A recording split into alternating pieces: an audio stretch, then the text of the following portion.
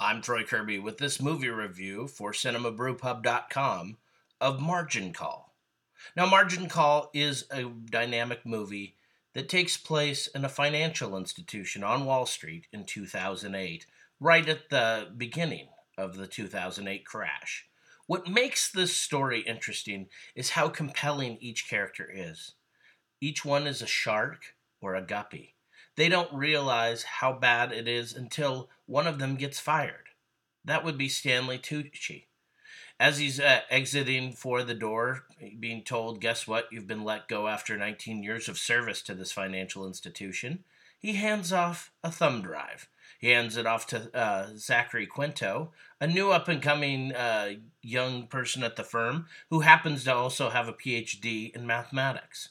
Well, Zachary Quinto's character finds out a little more than he wants to, discovers that the projections show that all of the risk that they have against mortgages is really going to collapse the company if it loses even 25% of its value, which it already has. That being said, it brings in a cast of characters. Each one is dynamic in how they relate to each other. This is one of those few movies that actually has supporting cast members that don't seem to step on each other. They actually seem to let the other character have their time, grow, and develop.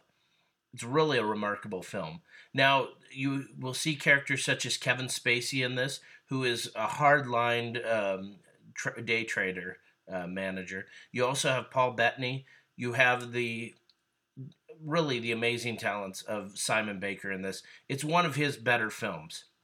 Simon Baker, who you might see from CBS's The Mentalist, actually comes on and is more of a cold-hearted character than anyone, including his boss, Jeremy Irons, who, when he comes on the screen as told, you know that things are going to get done.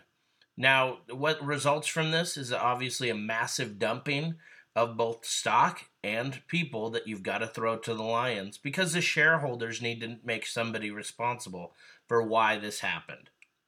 Of course, it shows the con game of Wall Street, and especially during that time in 2008, where you have people that essentially traded stocks they knew were no good, knew were valueless, knew that they would bankrupt other people, and still did it anyway, because that's how we do things. And as Jeremy Irons puts, the only reason we have notes with on our dollar bills is to keep from killing each other in order to eat. Those things won't change. And it's the sad reality that no matter what, there is no change.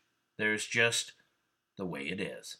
Now, this is a 4 out of 5 star review. I'm Troy Kirby with CinemaBrewPub.com, brewing up movie reviews you can use. Visit us on CinemaBrewPub.com for more movie reviews, not just through podcasts, but also the written word on CinemaBrewPub.com. Until next time.